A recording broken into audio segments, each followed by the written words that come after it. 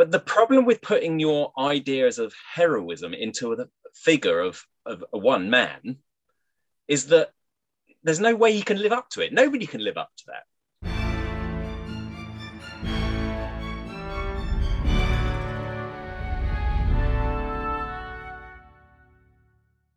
Hello and welcome to the Aspects of History podcast. My name's Oliver Webb-Carter and I'm the editor. And that was Keith Lowe you heard there talking about monuments. And Keith's written a book recently called Prisoners of History, where he has looked at monuments to people and groups of people and individuals from World War II. And he's looked at how a lot of these are controversial or problematic. And he's a very interesting historian because he's a World War II historian, but he approaches World War II at a slightly different angle and really looking at how the war affects us all, affects to this day. So that's Keith. Next week, we go into a little bit more detail with some of his other books that he's written. Particularly, he's written very interestingly on the bombing of Hamburg. And we also talk about Europe in the wake of World War II, in the immediate aftermath of World War II, and how it was just total chaos. And then we also talk a little bit about the impact of the war that the war had globally. And we even sneak in a little challenge that Keith did, where he tried to go on every single tube station in the tube over a 24-hour period. So that's next week. Elsewhere at Aspects of History, I've mentioned this last week, and I'm going to mention it again. We've got the unpublished historical novel competition. Details are on the homepage on our website, so have a look at that. It's aspectsofhistory.com. If you have not written a novel and want to, write it, and then you can submit it. The prize is £500, and the novel will be published by an independent publisher, one of the leading independent publishers in the country. So, I heartily recommend it. If you know anyone who's written a novel, recommend them to do it as well. So, to get them to apply. It's a no-brainer. £500 to the winner. Also, to commemorate the Queen and her 70-year reign, which the anniversary was in 6th of February, we've got a nice article on the homepage again from Matthew Dennison. All about the Queen. Now, I learned a little fact about the Queen this week, which I thought was quite nice. The Queen's favourite cereal is Special K. Did you know that? Elsewhere, our magazine is available for annual subscription for only $9.99. So, Valentine's Day is coming up. And if you really want to to show your love, I would recommend an annual subscription from Aspects of History at only $9.99 for a year. That's insanely cheap, and your loved one will love you even more. Coming up next week, where the new magazine is out on Tuesday, the 15th of Feb, we've got an exclusive interview with Bernard Cornwell, the great historical novel writer, author of Sharpe series of novels, and also the Uhtred Last Kingdom novels. So have a look at that magazine, which is out on Tuesday. If you want to get hold of me, it's at Twitter. I'm at OllieWCQ. That's OLLIEWCQ. Do get in touch. I'd be happy to talk about anything that you've heard so far. And without further ado, I will hand you over to me talking to Keith.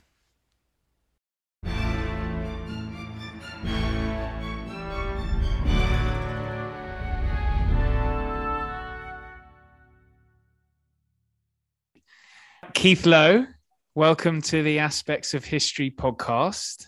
Right, so I have you on to talk about a few of your books that you've written, and they're all really very interesting because you're a World War II historian, but you seem to approach World War II at a slightly different angle to other historians.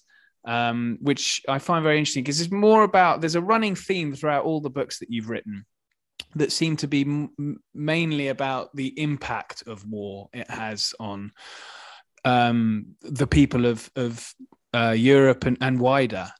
Now, your most recent book, I thought we'd start off talking about, which is Prisoners of History. And this is a book about, I think it's 25 statues that have been erected to commemorate World War II.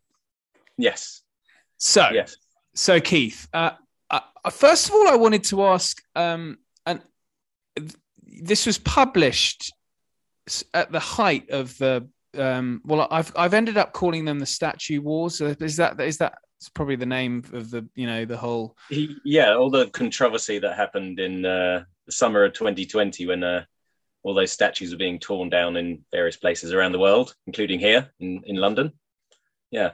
Yeah, and so I mean, that, I guess in a way was a happy coincidence, because it meant that your area, your book was well very closely related. But I wondered how it did fit in, because they are limited to World War II monuments. So exactly.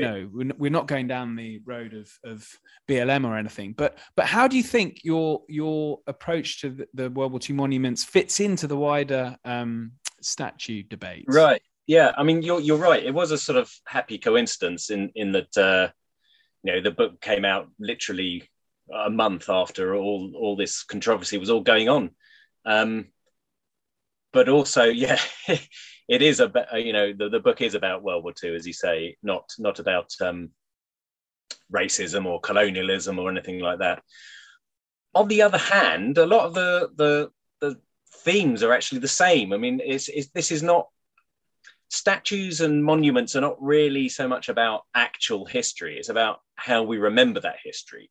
They're usually, they are there to commemorate a sort of history, but they're also there to put down a sort of statement of our values, of our what's important to us as a society, whether that be bravery or nationalism or some other kind of sort of virtue, or a commemoration of some kind of victimhood or something. Those sorts of things play into all the same ideas that were coming out in the Black Lives Matter movement and the anti-colonialist stuff and so on. What are our values? Do we need these statues to stay up, or should we tear them down if our values have changed? The idea of victimhood, especially, is something really powerful. There are very real victims of history, and should we be commemorating things to the people who perpetrated acts upon those victims, or whose point of view are we looking at history from? All those sort of questions all come into how we remember the Second World War, just as how we remember any other subject. It's interesting you say that, because when a lot of these statues are erected, and that's something that I was just thinking of when you were just going through that, because a lot of these statues, when they're erected, they're erected through. I mean, we don't have a sort of national plebiscite in this country to decide what goes up. There are some statues, I assume, that are erected as a result of rather small committees being mentioned and money raised. And then you've got in other countries more state intervention, I guess, the obvious ones being the Soviet commemorations. So when we talk about these statues as saying what they say about us, is it really more that what we're saying, what a small group of people is saying about themselves or the Soviet government at the time? Absolutely. I think in order to get a sort of proper snapshot of what a society really thinks about its history, taking one statue or one monument is possibly not the best way to go. I mean, like you say, you do get a very narrow view then. I think a good example of where it's been done well is somewhere like Amsterdam, which I cover in the book, where there is a national monument to the Second World War, which was very problematic at the time because it commemorated the victims around the Netherlands in each of the different regions of the Netherlands, and it's a very sort of Christian image on this. It's got the nation as a sort of figure crucified on this pillar. all of which is a little bit problematic if you're Jewish. And of course, most of the victims of Nazi brutality in the Netherlands during the Second World War were Jewish. So they're not even commemorated on this supposedly national monument. But if you then look around the rest of Amsterdam, there are all kinds of other sort of, they realized their mistakes sort of late in the 60s or so, 60s, 70s, 80s and onwards. And so they started erecting all kinds of monuments to the Jews who were killed in the city or taken out and murdered elsewhere. And so now if you put together all of those, and there's also a monument to homosexuals who are also persecuted, gypsies as well. You take all these different monuments, you form a sort of mosaic of history, and that gives them a sort of more rounded view of memory of what happened. Yeah, that's a good example. Yeah, but there are lots of bad examples as well. So, well, one memorial that I was looking into from your book was the memorial to the Jewish victims of the Holocaust, that is in Berlin, that I think the Germans put up, and it's a bit of a strange memorial, isn't it? It's quite controversial, is probably fair to say, in that it seems to be. I mean, I don't want to put words into your mouth, but having looked into it myself, it seemed like the Germans had this collective guilt over the Holocaust, and so built this memorial with the best of intentions, but it has caused a few problems, hasn't it? Yes, I mean, like every memorial, and certainly every memorial in the book, it is controversial. I mean, it's vast, is the first thing to say. It takes up a huge amount of space right in the very center of the city. I mean, this is prime real estate. Anywhere else, you'd imagine it'd have a massive hotel built on it or something. But there, they've taken up a whole block. What could have been a whole block is covered in these sort of they're almost like tombstones, I suppose. I mean, that's the image that immediately comes to mind. Rows and rows and rows of them of different heights, which when they get really tall, they form sort of canyons between them. You can walk between them, and it sort of blocks out the light on either side. And some of them are very small, and you can see over the top of them. But altogether, it gives a sort of almost like a feeling of being in a cemetery. Now, the sculptor who made it, the architect who made this, steadfastly says that wasn't his intention. It was supposed to be just an abstract sort of idea, but it does feel like that when you're looking at it. And it was controversial because, well, I mean, they didn't properly consult with the Jewish population of Berlin, or indeed anywhere. They just sort of decided to do this thing.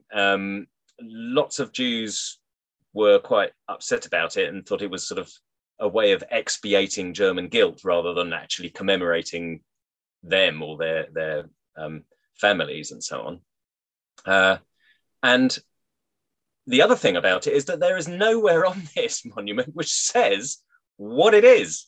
So you can turn up and you'll have no idea that it's a monument to the murdered Jews of Europe, because there's no sign, there's nothing there to explain anything.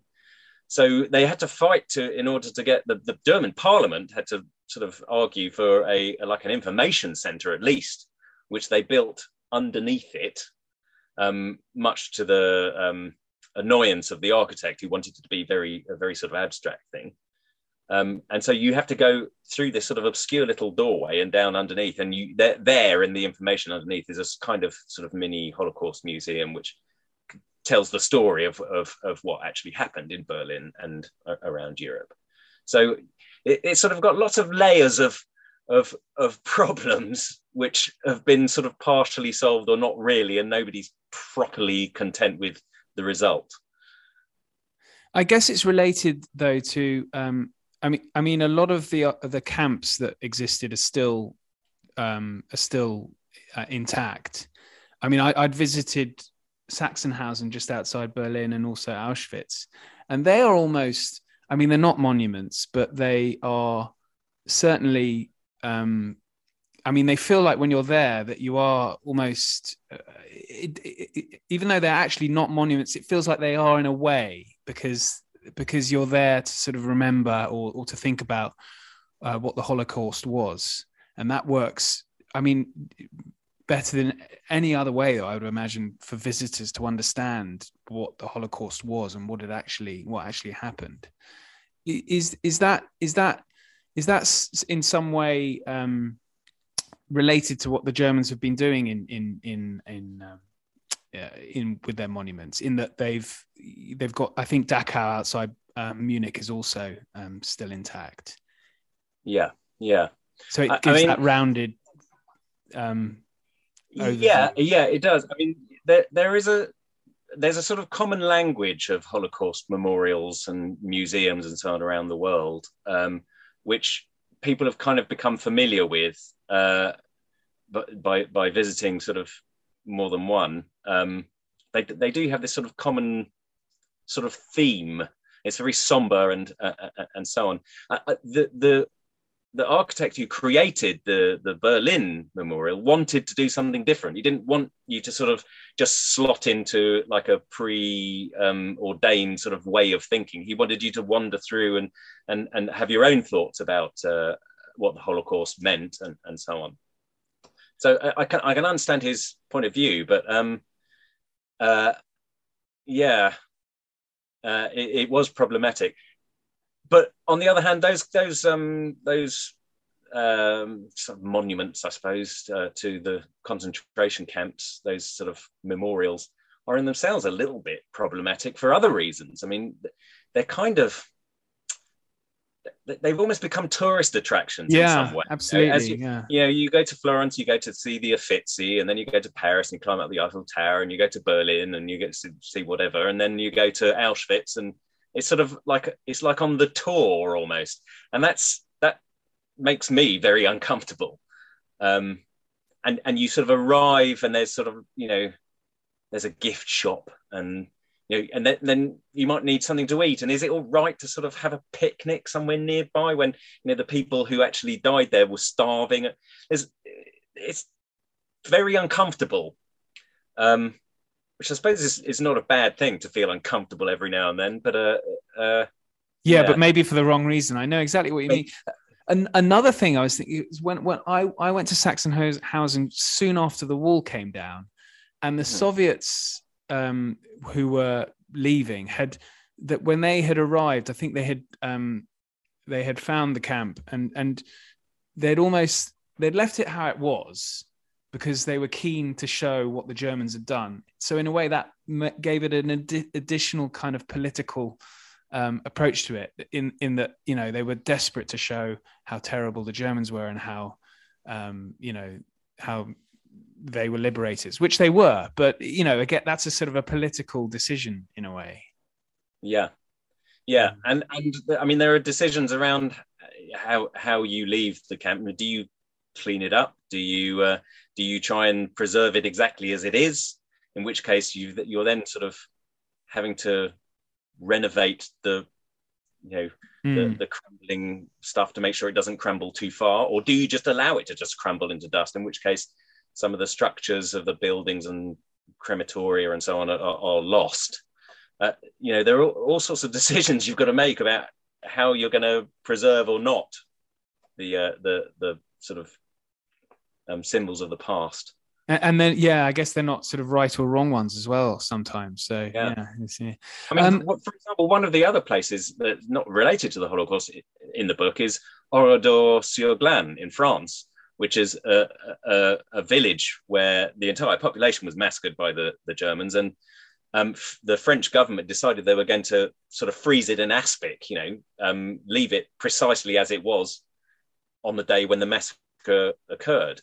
But that means, you've got a rusting car that was sort of a doctor in the village was shot in there. And do you stop it from rusting? And they've done sort of things like take it away, spray it all with preservative and put it back and repair bits to how they might have been in 1944 and tried to make it look like it was then. And that makes you think, well, aren't you sort of Disneyfying it in a sort of way? You're fetishizing this one moment and trying to keep it alive, even though the natural course of time would be slowly erasing it. It's sort of weird, these decisions that have to be made. Speaking of weird, now there's the one monument that towers all over where it's based in Volgograd, formerly Stalingrad, which I think you've said is your favorite, or I don't know, but it's insanely large. It's ridiculous. It is ridiculous. I mean, there's our listeners should go to the Wikipedia page. I'll put a link of it into the show notes, because I think there's a picture in the Wikipedia page that show. Obviously they should buy the book and it'll be in there. And the scale it's just ridiculous. So yeah, why is that your favorite? And that's built quite recently as well. Well, I mean, it was built in the 60s. Right. So it was sort of a generation after the war. And at the time it was built, it was the biggest statue in the world. I mean, it's way bigger than the Statue of Liberty, for example. It's just to let people know, it's that statue, which is it's a woman standing in a sort of Greek gown, holding up a sword in her hand, and with her other hand beckoning. She's like beckoning to the armies of Russia to come and defend her. It's called, the title of the statue is "The Motherland Calls," and you're right, it's absolutely immense. I've got a photo of some people standing at the foot of it, which I took from a distance, and like there's a fully grown 6 foot tall man standing right next to the bottom of this, and he's the same size as her big toe. That just goes to show how huge it is. But I mean, that's the one thing that the Soviets always really did well. Just the scale of things. They put you in a sense of awe just by being there. I mean, you could feel the weight of this thing above you when you stand underneath it, and that's important. The feeling you get from something is a big sort of important part of the experience of seeing monuments like that. And the Soviet memorials that they erected for the leaders. There's Grutas Park in Lithuania, I think, that is also really interesting, where you have Stalin, Lenin dotted around. Why has that been? Why is that how it is, and not being sort of completely destroyed? Soviet Stalin being removed like he has been in Poland and places like that. Yeah, you're right. In Poland and Ukraine, actually, they've removed all sort of traces of Soviet influence. For their own political reasons, they don't want to have these things celebrated, because as far as they're concerned, it was the Soviets who occupied their country every bit as much as the Nazis did. So they shouldn't be celebrated. In Lithuania, they took a sort of different point of view, which was to gather up all of these old monuments. And at first they didn't know what to do with them. They sort of left them in warehouses, and a couple of them on scrap heaps and so on, just sort of sitting there in the elements. But eventually they decided that this is for better or worse part of our history, and we should do something with it, either put it in a museum or I don't know, something. And so they put it out to tender, and the problem was that a few museums and so on bid for these to sort of take these statues on, but they all wanted to be paid for it, because it costs money to renovate these things and to house them and to put them on display and so on. But there was this one other guy who said, no, I'll do it all for free. I'll pay for everything, and I'll do it. But he wasn't a museum professional or anything like that. He was a mushroom farmer in the south of the country. He was a millionaire, and he put them all in some fields next to his mushroom farm. And in order to pay for it, he sort of made it into a bit of a theme park. So there's like they've got a zoo there, and they've got a playground for the kids, you know, and there's some little statues of Snow White and the Seven Dwarfs.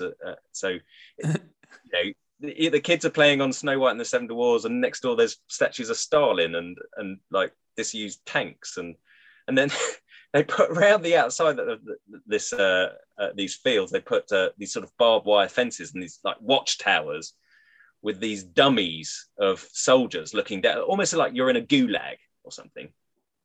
And but they're very obviously dummies, and they haven't even bothered to try and make them look real. They've got no faces or anything. And then they blast out all this sort of Soviet era music over the loudspeakers. So it's a completely bizarre experience. It's very weird, but it's sort of, in a funny way, works, because I mean, the idea is that he's ridiculing these things. He's ridiculing Stalin. He's ridiculing Lenin and so on. So you go along and you they're not scary anymore. You kind of laugh at them. You got a field with Lenin in it, and it's got llamas walking around it. I mean, it's just bizarre. So yeah, it kind of works, but it did put a lot of people's backs up in as you can imagine. People who might have suffered under the regime were not entirely happy about this. But for me, I loved it. I thought it was great. Yeah, that's the difficulty with them. Everyone's got so many different interpretations. When I've seen pictures of it, it reminds me of GoldenEye, the film GoldenEye. There's a scene where where Bond is running around a park in Leningrad, I think, or St. Petersburg, with old statues of Stalin everywhere. But yeah, it's a difficult line to walk, isn't it? Now one thing I was reading that you had written about with Churchill and statues, because Churchill is obviously, you know, he's an iconic figure for most people in Britain, and that obviously was controversial during the summer of 2020 with the Churchill being racist, daubed all over the statue. And I know in a previous interview you'd mentioned that it was a clash of values. The way the Churchill statue was dealt with was a clash of values. I was just interested to explore that a little bit, because I thought part of the reason why people were daubing all over Churchill, it was racist, because it was so provocative. You know, people doing that knew they were going to wind other people up, which I guess is that clash of values. But I was just wanting to talk a little bit more about that. Well, I mean, I should say at this point that I mean, there are, this book I've written is not just like a list of statues. They're gathered together in themes. So you know, there are the statues to heroism, there are the statues to victimhood, there are those to the monsters of the war, like Stalin or Hitler or whatever. Mussolini's another one. So these are sort of themes that are quite common to the way we remember not only the Second World War, but all kinds of things. And the statue to Churchill, that statue isn't, by the way, in the book, but the same sort of principles apply. He's one of the heroes of the war. That's how we remember him, as one of the heroes. But the problem with putting your ideas of heroism into a figure of one man is that there's no way he can live up to it. Nobody can live up to that. I've got a chapter in the book about a similar statue to Douglas MacArthur, one of the most vain, arrogant leaders, a very good military commander, but horrendously vain, and did all kinds of very controversial things. Making people like that into this symbol of heroism immediately opens the door to people saying, well, hang on a sec. He wasn't a hero. He did this, he did that. He was slightly racist. He used to, with Churchill, he was often drunk. He made stupid decisions as well as good ones. He opposed equal pay for women. I mean, all kinds of things. And the problem is that we're not really thinking of him as a human being. The human being Churchill is irrelevant. Forget him. He's a symbol. He's supposed to be this symbol of heroism. But for people on the left, people who anti-colonial protesters and so on, he's not a symbol of heroism. He's a symbol of Victorian values, which should have gone long before the Second World War. So once you get this clash of values, it's just different ways of looking at the same thing. If they'd have put, instead of making a statue to Churchill and made it a sort of generic hero without a name, then there would be no problem. Who's going to argue against heroism during the Second World War? Of course, nobody. Well, that's what you think. I bet you someone would find. Well, I don't know. I mean, look at the cenotaph, for example. Yeah. I mean, there have been one or two very misguided, like people actually during the Black Lives Matter process. Yeah. Somebody did graffiti it, but they were immediately slammed by people of all sides. It was just a one-off act of idiocy. Nobody agreed with it. And that's because that is a monument to all of us. It's a very uniting thing, and it's to heroes and victims of both the First and the Second World Wars. And you can't really argue with that. That's the whole point of the cenotaph, is that it hasn't got anybody recognizable in it. They're nameless, they're unknown soldiers. And so that's what makes it immune to all of the problems that other ones have suffered. Interesting stuff from Keith there. Next week, we talk about the bombing of Hamburg in 1943 by the Allies, where nearly 40,000 civilians were killed. So that is a difficult subject to talk about, but very important one. If you do like these, please, I would massively appreciate it if you could like or subscribe or give me a review, preferably a positive review. And if you want to get hold of me, ask me any questions, suggest anything, you can get hold of me on the Twitter. That's at OllieWCQ. But other than that, that's me done for this week, and we'll catch up next week. Thank you and good night.